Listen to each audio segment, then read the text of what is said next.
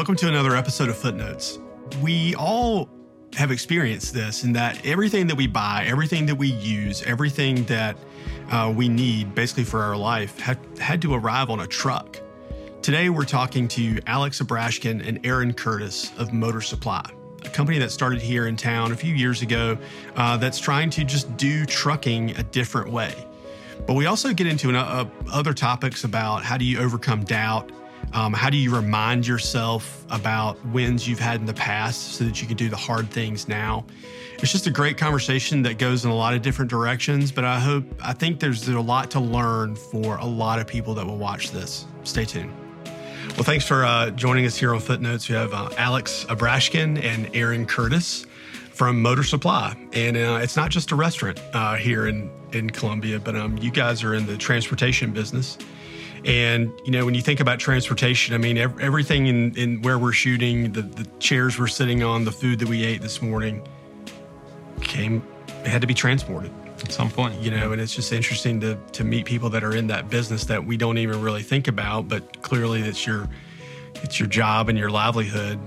And so if we start where all the experts and gurus tell us to start with why start a transportation company? You know, I don't think it was a conscious choice at a time.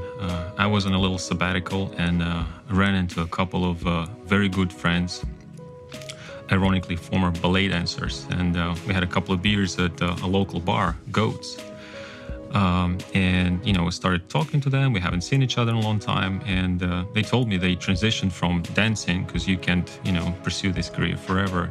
They bought a truck and had to rediscover themselves, find a second profession, you know, later in life. And they bought an 18-wheeler, and now they're moving the goods around the country. And I got so excited about this. I just watched some documentary about that.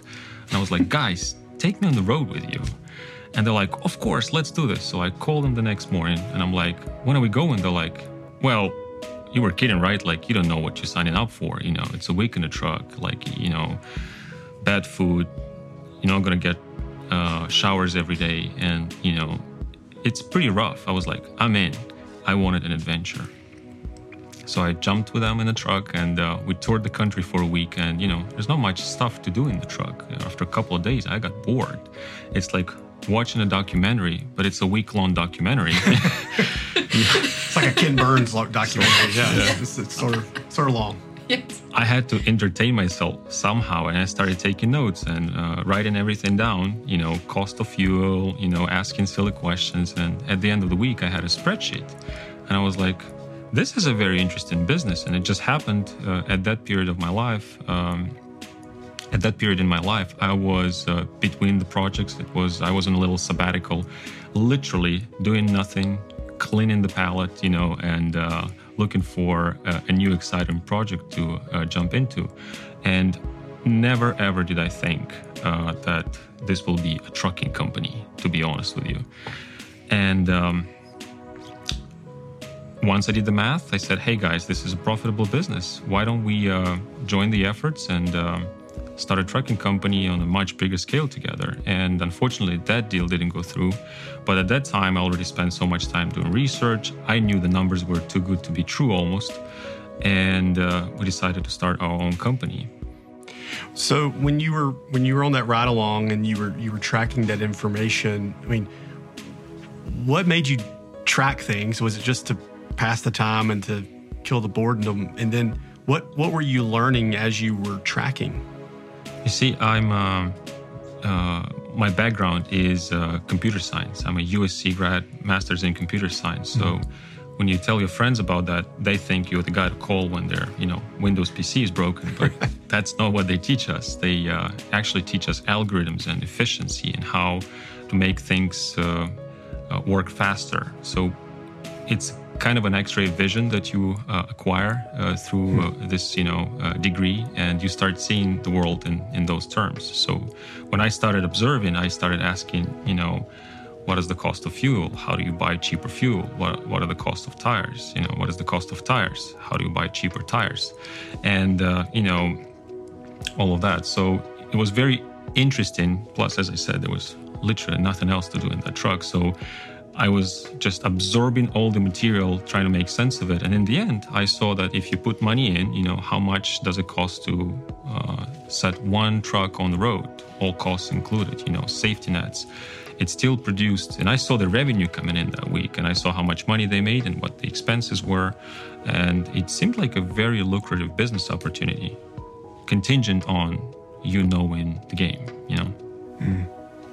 I love the way you put it, where you came in as a novice. You did not know anything, and you asked a lot of questions about the everyday, ordinary things, and you began to just soak in that knowledge. But then there's the game, there's the industry, there's everything that goes on, and the customs and the who's who and the what's what. Aaron, you're new, relatively new in this business, and you're the chief operating officer. I mean, how do you take the things that you're learning about while the industry is happening in real time? How do you take those things and sort of drive the business from there? I think what I appreciate about Alex and Motor Supply and his approach is, yes, there's an industry that existed for decades, and there's a way of doing things. But the reason that Alex has found a lot of success in a short period of time with Motor Supply is his willingness to ask why this way, why this approach, as a novice, which is a similar story of which I'm coming into the company without a deep trucking background, but a heavy operations and logistics background, but also with my own sort of depth of experience and jumping into industries and fields and projects of which I'm sort of out of my depth, don't know much about it, and having to catch up and perform and execute in real time. And that's what Motor Supply is doing and what it's done. That's what's appealing and interesting to me, is that willingness to be a little bit humble, to ask the questions, to be bold and try something new in a different way. It's like, why are we doing this way? We could do it this way. This seems more efficient, which leads to innovation. It's just a much bigger, more interesting challenge. And yes, it can feel big and overwhelming, like you have no real part in it. But I've found that if you put your head down and you're smart and you ask the right questions and you keep moving, you take your wins, you accept your losses, that over time, keep applying it can really refine something that works and surprises. So, to add to what Erin just said, I'm a little jealous because she's joining the party just now and she's yet to ask all these questions, and she has a completely fresh perspective. And this was pretty much part of the job description. We needed a fresh blood that can now see, we're already stuck in certain ways of how we conduct our business. So her first assignment will literally be just watching how we do things and questioning us now in turn. But when it all started, I remember the very first question that I had to ask Google was literally, how do you start a trucking company? And I stared at that screen for several days. I couldn't get anywhere. I mean, obviously it gives you a treasure trove of information, but it's so nobody tells you what is the actual first step, and I remember those days we decided we're going to do this, literally clean slate. I was as far from trucking as any of you guys are in this room, knew nothing about it, which was exciting and challenging at the same time. And then I started talking to people, you go to fix your computer, ask the guy, pretty much any person I met, I asked, do you know someone in trucking? And surprisingly, somebody knew someone, somebody's roommate's cousin's sister had a friend who was a trucker 15 years ago. Go talk to that person. For a few months, I did just two things. I jumped from one trucker friend's cabin to another, and I spent 3 months on the road, just hopping between different trucks, learning how the business works on the inside. 1 week was great, but you wanted to compare the notes. Different trucking companies do things different way, and it was a lot more wise how people do things. That was so interesting to do. And then the other thing I did was literally every person I met, hello, introduce yourself, and then completely unrelated, do you know someone in the trucking industry? And everybody knew someone, and I just spent weeks and weeks just traveling around Colombia, 150-mile radius, buying people lunches and talking to them and absorbing that knowledge. And I don't remember who that was, but somebody very smart gave me a very great advice. They said, well, if you don't know how to start a trucking company, why don't you go and talk to South Carolina Trucking Association? And I was like, why didn't I think of that? That is like the most obvious first step. And guess what? I drove past their office on Divine Street like 15,000 times in 10 years, like 3 times a day, 4 times a day. Never noticed the building, And you'd be surprised. It was quite an experience. Me knocking on the door of a trucking association, asking them, hey, I have a question. How do I start a trucking company? And I'm pretty sure they made an enormous effort not to laugh in my face, because typically you come to them a little more prepared, but that was literally my first step. And that's how it all started. And that's something that Alex and I share, which is why I think we're optimistic about this partnership working very well, is a sincere joy of learning something new and not being afraid of it, and the desire to spend time really digging into something and figuring it out. And that's part of the joy of the journey, is learning the thing. How do you, for both of you, because this is intriguing. I can imagine that, someone's listening to this and they're thinking, okay, you got 2 people that just seem like they just started something, but is it really that easy? How did they support themselves when there was nothing going on? And, all these kind of things that I think sort of stop people from maybe pursuing or doing. But when you are a novice, when you are new, how do you look past those risks of, oh my gosh, this may not work out, or I don't even know the questions to really ask. I'm starting with Google, which is fun to think about now, but how many people are out there that's really where their start is they're starting with Google? How have you guys looked past those risks or the doubts or the quote unquote uncertainties to just keep pushing forward? Get us behind that a little bit, because I think that's where a lot of people are. Yeah. I think when you start a business, you can take a couple of different approaches. You can try to come up with a very unique idea that's very niche, almost like a secret, and work on it and then present it to the world. The sad reality is most people have to always, in that space, have to question, if they have something crazy good or are they just crazy, because most of those ideas, they never work. I think the first day on this job, previous experiences really helped, and I already knew one thing. You have to start making revenue fast. In fact, I would never even consider a project that would not have a revenue on a 3-month horizon. You don't have a year to, think about what just happened in the world in the past 2 years, COVID, TikTok. We didn't know these words 2 years ago. So now everything is moving at such a high pace. You have to be super efficient at what you do. So I had no illusion this is going to be a very, very steep learning curve, but also you have to know the basics. So before doing any of that, I used my sabbatical, as I said, just for research, meeting people, talking to people, and literally spending weeks in the back of a tractor.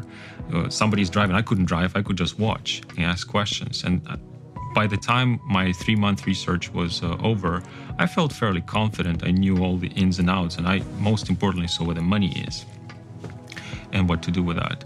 And then, so we talked about, businesses that have unique ideas and, they work on them and, then they present them to the world and hopefully start making money.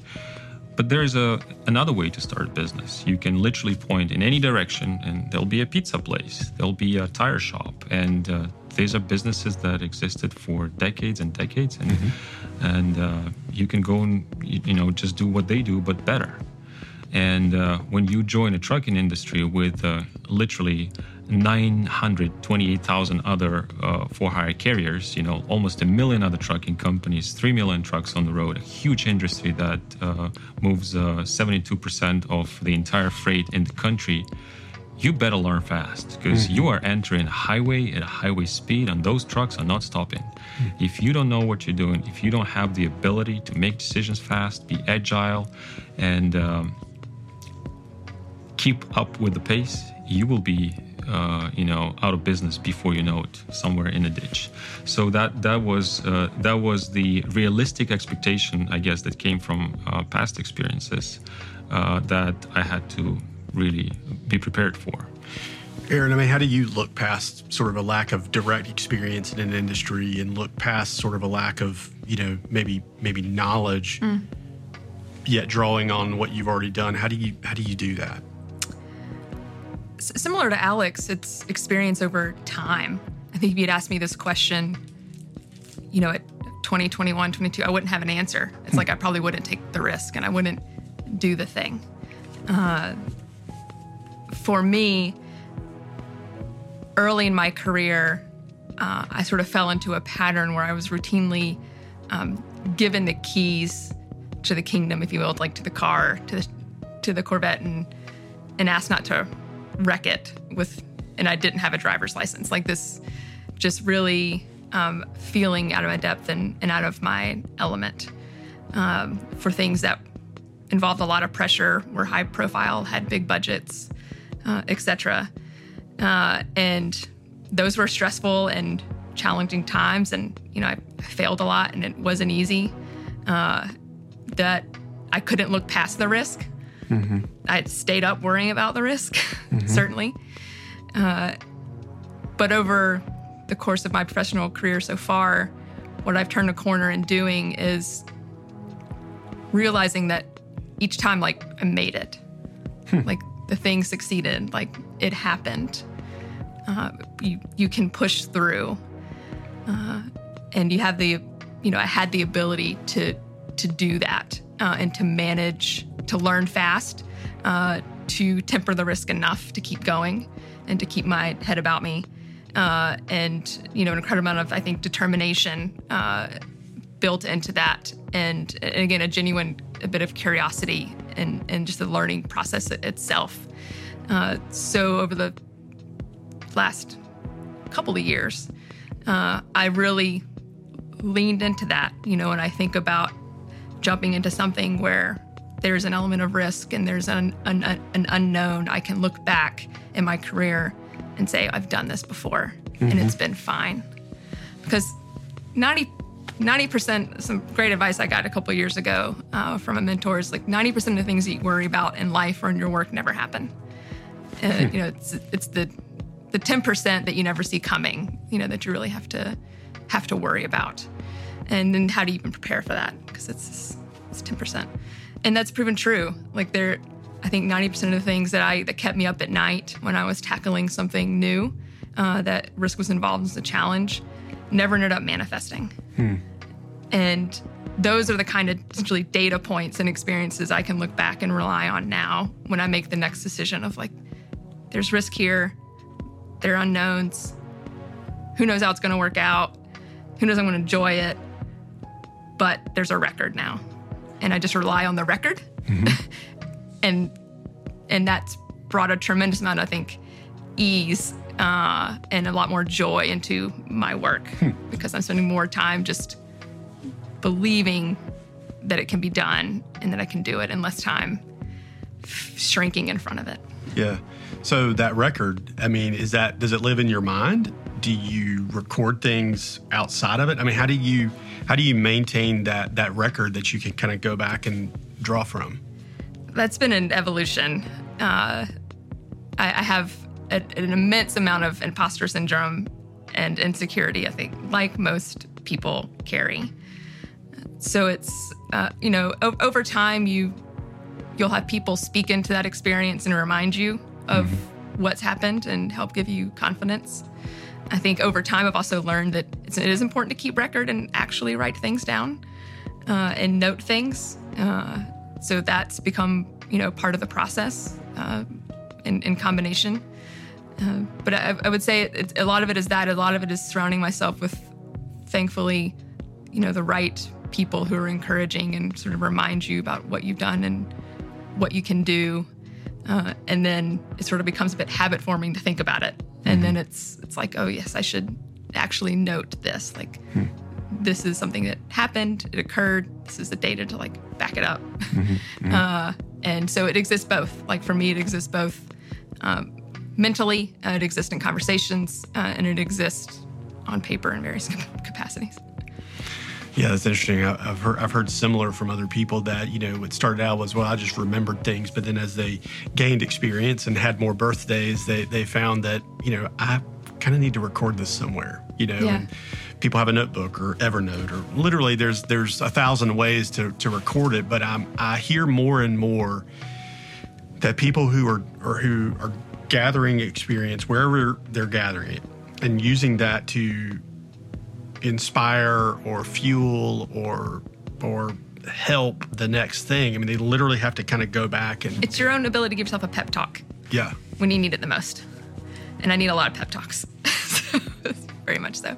A kudos folder was the first time in my career that I was instructed to keep actual record. Is I had a manager who was like, you should put that email in your kudos folder. And I was like, what is a kudos folder? It's like, and of course, it was like, Am whenever... I allowed to celebrate my own success? Yes. And actually, this purpose of the kudos folder, as articulated, was that whenever my annual review came up, like I had, a record of like what I had done and any kind of negotiation that was to transpire. Sure. Which people, I think, are historically poor at doing for themselves, but women in particular. But the kudos folder was the very first start of any sort of switching over to keeping something that was written down. And Erin is very humble about her experiences. Like, she doesn't really like talking about herself. So I would like to add a few words. So Please. Here we have this fast-growing trucking company that started like literally with one truck, propelled to like 10 trucks. Now we're growing to 20, 50. The revenue is going from $100,000, in 6 months. Next year, $650,000. This year, $2.5 million. Next year, the goal is 10. So somebody has to make sense of all this growth. All successful companies, they have a growth person that at some point joins. Google had Eric Schmidt and, they call them adults in charge. Somebody's going and plowing through and disrupting things. Somebody has to make sure the foundation works. And very soon, me and my partner in both international transplants here in Colombia, we realized we need a growth person, somebody who can do that job. And, Erin was an immediate person who came to mind for several reasons. First of all, she is a hardcore Colombian native. She loves this city. Some of you may know Erin. Some of you may know what Erin did for the city. She's a majority blood and sweat behind huge projects like Soda City Market every Saturday. 5,000 people. Imagine handling that crowd. I've seen her with the walkie-talkie. Yeah. She walks with walkie-talkie. Did you see her and face has a lot when she gives instructions? Walkie-talkie and a clipboard will get you in a lot of doors, guys. Then, so she loves the city. She also did a lot for Bridge Dinner. The lady who can shut down one of the major streets in the city for the whole day. That's big. Then both added a lot of gray hair on my head, I'll say. But internationally curious, spent 2 years in Peace Corps in Kazakhstan, my home country, in a place where I wouldn't last 2 years in my own country, speaks better Kazakh than I do, so literally speaks better language, my language better than I do, has international perspective than State Department, right? All kinds of international perspective again. And then GrowCo, your most immediate gig, tapped into the business community, all things entrepreneurial. So you mix all those experiences in one big pot, and you have your growth person. Mm-hmm. Yeah. So you have your adult in the room. Adult in the room. Which I think is that's a great line. I think that's how it is. But it's important because it frees Alex to do what he does best, right? And like any sort of business partnership, it is a lot like a marriage, right? Yes. And people bring different personalities, different tendencies, different skill sets to the table, and you want to make it all work together as efficiently as possible, where people are the most happy with what they are doing. And of course, that tends to lead to good growth and productivity and success. And with Alex, he mentioned his computer science background at USC. He is really more of a tech entrepreneur. That's what he's done in a lot of his career. So he appreciates innovation. He likes technology. He thinks outside the box. And the best use of his time as the CEO is to be spending time on those things and not necessarily on the day-to-day mechanics of the operations of the business. So part of my job is to come into Motor Supply and to take on a lot of those things, which I enjoy doing, and I have a certain sort of skill set for, and to free him to spend more time on what we have nicknamed at this point our disruption department, which is a very informal tag for just saying freeing Alex to work with others on different projects, different products and services that will keep the company just sort of a clip ahead of everyone else. This is we started this traditional tried and true trucking company, very basic. And then very soon, remember we talked about getting on that highway at highway speed, and like you really have to be fast in everything you do. So very fast we realized we can't do this if we're not efficient. So how do you measure efficiency? We started measuring everything that we could, and can we do this better? Can we do that better? And when you start a business, ideally you have a recipe, like you're cooking something, and take a little bit of this, a little bit of that. Well, it never happens in real life. You start, okay, we need this system. Okay, let's do this. And then we need that system, but they don't talk to each other. And like nobody tells you this, get these 6 pieces of software and they will magically work together with the click of a button, everything works. Doesn't happen in real life, never. You learn one step at a time. So at some point we realized, okay, now we have a person who just does some trivial task every day manually. Can we automate this, And we started gluing these pieces together inside our company to just keep up with the pace of the rest of the market. I mean, remember, we are competing against 928,000 other for-hire carriers. So we have to be at, first better at least than half of them, then another half. And, that's how you rise to the top. Then another interesting thing happened, geeks, the computer science people attract like-minded people. So very soon we realized that the core of our dispatching group, their core passion is programming. They're coders, hackers in a good way. This is a Silicon Valley term, for a good programmer. It's hacker. It's not, the criminals or the underworld. We realized that dispatchers, what do? They have a shift and they look at the screen and they try to dispatch the trucks. They need to know who's where, and they need to time everything, and it's moving dots, and they have to keep them busy by booking loads. And it's literally a lot of, staring at the screen. So I've noticed they start using, building little tools for themselves, to make their work more efficient. And instead of just doing that, they were doing something else while the script that they wrote did 80% of their work. I was like, show me how this works. So then we started dealing a little bit with that. And now, our third year of operation, we already designed several of those, unique pieces that glued our systems together, automated a bunch of things. And, we run this business with as few people in the office as possible. The focus is on people in the field, more trucks, more drivers, because that's how your business runs in trucking. And very soon we realized that this industry is uniquely positioned for the next big disruption, because, it's... when you say trucking to a regular person, over dinner, they're like, oh, autonomous trucks, because, the articles, this is the buzzword. Well, the reality is, remember the good old times when, in order to buy an airplane ticket, you had to call a guy, like an agent, and have a conversation, and, they will give you options and price. And that's how this industry works today. This is the reality of it still being very rooted in the 20th century, and that is not very efficient. And we saw, by just looking at everything from the inside, very soon we realized, hey, there's a lot of opportunities here, and we can go and disrupt the heck out of it. So hence the disruption department, more like a closet at this time, but, it's going to grow. It's contained. Yeah, it's contained. It's a little crude, but it's there.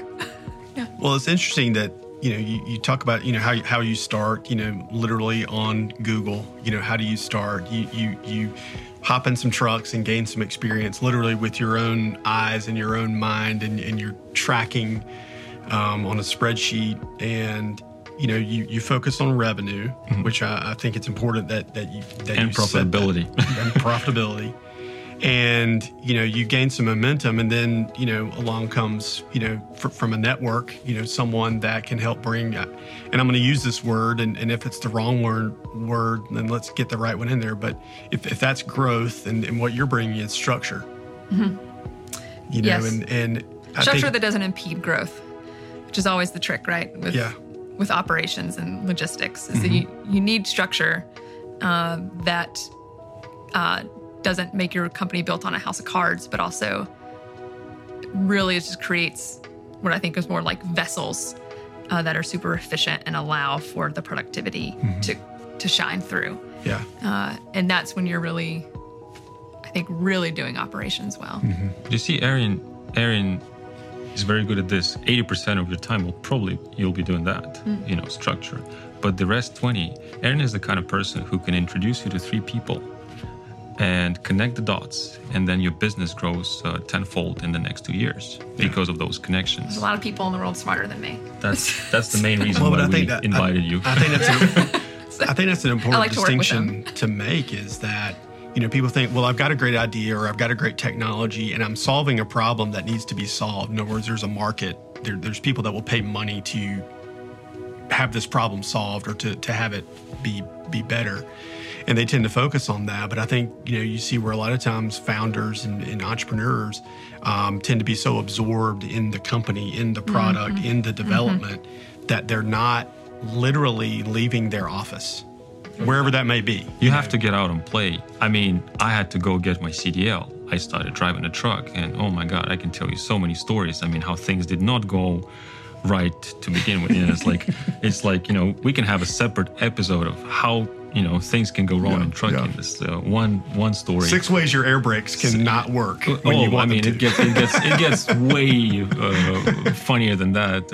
One time we booked this load, that paid surprisingly well, and it was like, pays a double. I mean, what's the catch? So we try to find a catch. They send us this 1-page contract with a bunch of fine print, and there's one phrase there that says the driver must take LAR, and we're like, what is LAR? Obviously, Google. Doesn't give me anything again. Then we called a couple of our most experienced drivers, 30 years of experience, 20 years of experience. Do you know what LAR is? Like, the driver should take it. Sometimes the shipper asks you to bring like a load lock, or like a strap or like a piece of a cardboard to secure the cargo. Nobody knew what LAR was, and we were like, well, if nobody knows, probably not that important. So we take this load. It's going from Sacramento, California to somewhere in Ohio, cross-country run, pays great. And then in the middle of the night, the phone rings, and the broker calls and says, what the hell is your driver doing in Utah? We're like, well, what do you mean? We picked up the load, we're delivering ahead of schedule, everything's fine. They're like, you were supposed to take LAR. We're like, by the way, what is LAR? The low altitude route. You're hauling potato chips, they're going to explode in the mountains. And they're expecting us to turn around, go back to California, down to, Southern California, across Arizona, New Mexico, Texas, and then to Ohio. And that's why it paid more, because it's more miles. Well, at that time, we already passed the highest point and took our chances. That story ended well, but there's a whole book there at some point that, of experience like this. So it's not all, we got it right on the first try. No, you learn. But to this day, I use this question interviewing drivers that we hire, and nobody could ever answer that particular question, because it's a very specific thing that's like, there's surprises everywhere. It's a pretty interesting the low industry. altitude route. Low altitude route. Now we know. Yes. It's the first story I've ever heard about a potentially exploding a truck of potato chip bags. Yeah, which would be tragic, because potato chips need to go. People need those. Yes. I need them. Imagine us eating them for 2 years. In Colombia. Mess in the truck. Just probably would have gotten a little booth at Soda City Market. Open bag potato chips. Pull the truck up, open the back. Yeah. Bag your own. Bag your own chips. By Please weight, help us yeah. clean out this truck. Well, so to close out, and this is something that we like to talk with, especially people that are running businesses. So you've started, you're growing, you're adding structure, and it sounds like you're bringing people out of industries like coding and programming and combining them with the tried and true, such as drivers and dispatchers and things like that, and you're with that novice approach, you're seeing the areas that could benefit from disruption or doing it differently. What's next? I mean, is it just more of the same and grow revenue and increase profitability, or I mean, what is the I wouldn't even say the plan, but what's the dream for Motor Supply? It really started without an aspiration to change the world or anything. It was just a business, but a serious one. I guess our combined experiences told us, in order to be successful, this is how much blood and sweat equity you need to bring to the table. If you start a business, you need to realistically look at the horizon, path to revenue 3 months. Okay, what if it doesn't happen? Can I survive for 6 months? What's the play there? What is my safety net? So you have to be realistic about that, and today we see the foundation of the company, the tried and true part of it, as the money generating business with, we're profitable, we're growing in revenue, so that volume is going to go up. Problem with that approach is it's very linear. So one truck, 1 unit of revenue, 1 unit of profit. So you can only play that game, and then you start chasing your own tail. So you can grow to 50 trucks, 500, 5,000. Your risks go higher, your company grows bigger, your overhead costs, also grow. In order to really be innovative and have an exponential growth, and this is the lesson that many years ago, a good friend and a mentor, Ben Rex, told me, this is the difference between a linear business and an exponential business. He's like, I'm in a linear space. You always need to think, how can I, go to space? For every effort that you apply, you get 4 times the result. That's the end game. And our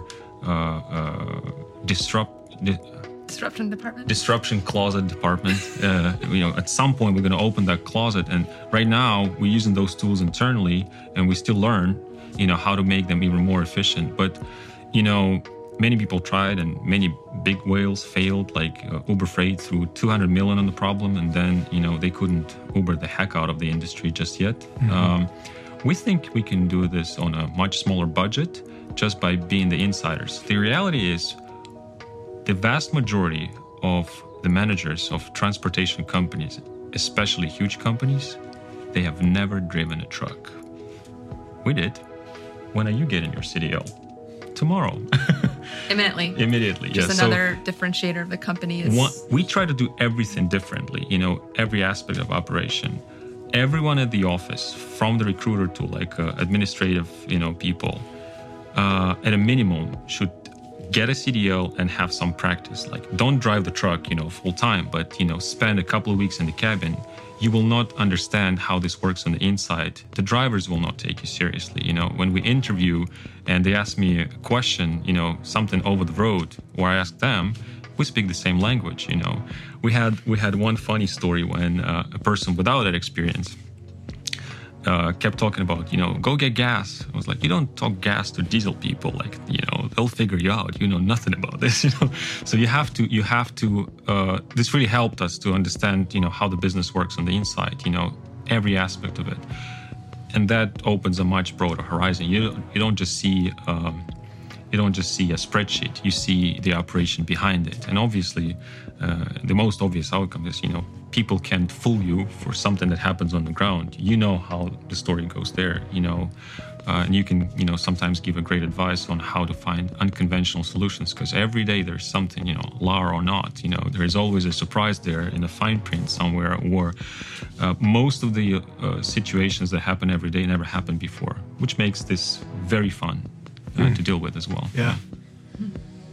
I hope I answered your question. Yeah. I mean, it's just... That's the exciting part, right? I mean, there's a lot of stories we've told that that have gotten to where we are and where we are together in this, company and operation. We have sort of exciting histories in some capacities with things that we've done. But that's what's, to me, very exciting about Motor Supply right now, is that there is a vision for something beyond just continuing a linear growth of a trucking company. And it's in an industry that is experiencing some disruption already, obviously. But that we get to play in that sandbox with everyone else playing in that sandbox, and the logistics supply chain industry is a very is competitive sandbox, Competitive sandbox. A lot of elbow pushing. Sure. Yeah, well, with a team of really smart, great, capable people who are all bringing their A game to the table and all willing to do what it takes, including getting CDLs, even if you're our administrative assistant, and being able to go on the road if you're needed, it makes for, to me, it makes for a very sort of vibrant place to be that has a tremendous amount of potential. Well, it sounds fun for what that's worth, but it also sounds like it's worth it. It sounds like that. It's what makes business work, and I think business at its best is when people see something that needs to be done because it needs to be done. Solving a problem. Yeah. It's like, what problem can we solve? Mm-hmm. Yeah. And you do this every day, small business, big business, somebody has to make those decisions every day, very fast with, the information you have at hand. Nobody has time in this world, to go and do a week-long research. You have to make this call today and, pay for it tomorrow. Yeah. So you have, if you enjoy this, and then this is very fun for us to do, because every day is a new challenge. And so far, we've managed all of them, and looking forward to more. And it's quite an exciting gig, I would say. Running something that you've never thought of actually touching before. 3 years ago, 4 years ago, somebody told me anything about a trucking company. I couldn't tell you why the 18-wheeler is called an 18-wheeler. I couldn't find the 18 wheels on the truck. It's like. That's step one. Step one, yeah. That's a very important start. But then, I guess it depends on your attitude. If you have this mindset for, hey, every day is a little game that you play, a problem-solving game. How can we get better? Like literally every day. In the morning, we produce something called Daily Report. We look at our operation from the day before. The rest of the day, we take the biggest problem and we're like, how do we fix it so it never happens again? What's the system? What's the code? What's the human protocol? What's the procedure? Who needs to get called? How do we become efficient every day? And when you have this mindset, you can run any business. Like it can be, as I said, a tire shop, a pizza place, anything at all. If you bring something unconventional to the table, that makes a difference, and you will succeed in what you do. Well, thank you both thank you for ending on that, and thank you both for sitting down and just telling the story and for being transparent about what it's like to get started and what it's like to not have all the answers or even all the questions, but you're willing to. Or the experience on paper. Yeah. Yeah. Or yes. Invite us back in a year and we'll be like, that time we knew nothing. Now we think we do. Well, it's a deal. 100%. Yeah. We'll try to do that. Thanks, guys. Thank you. We enjoyed it. Yeah.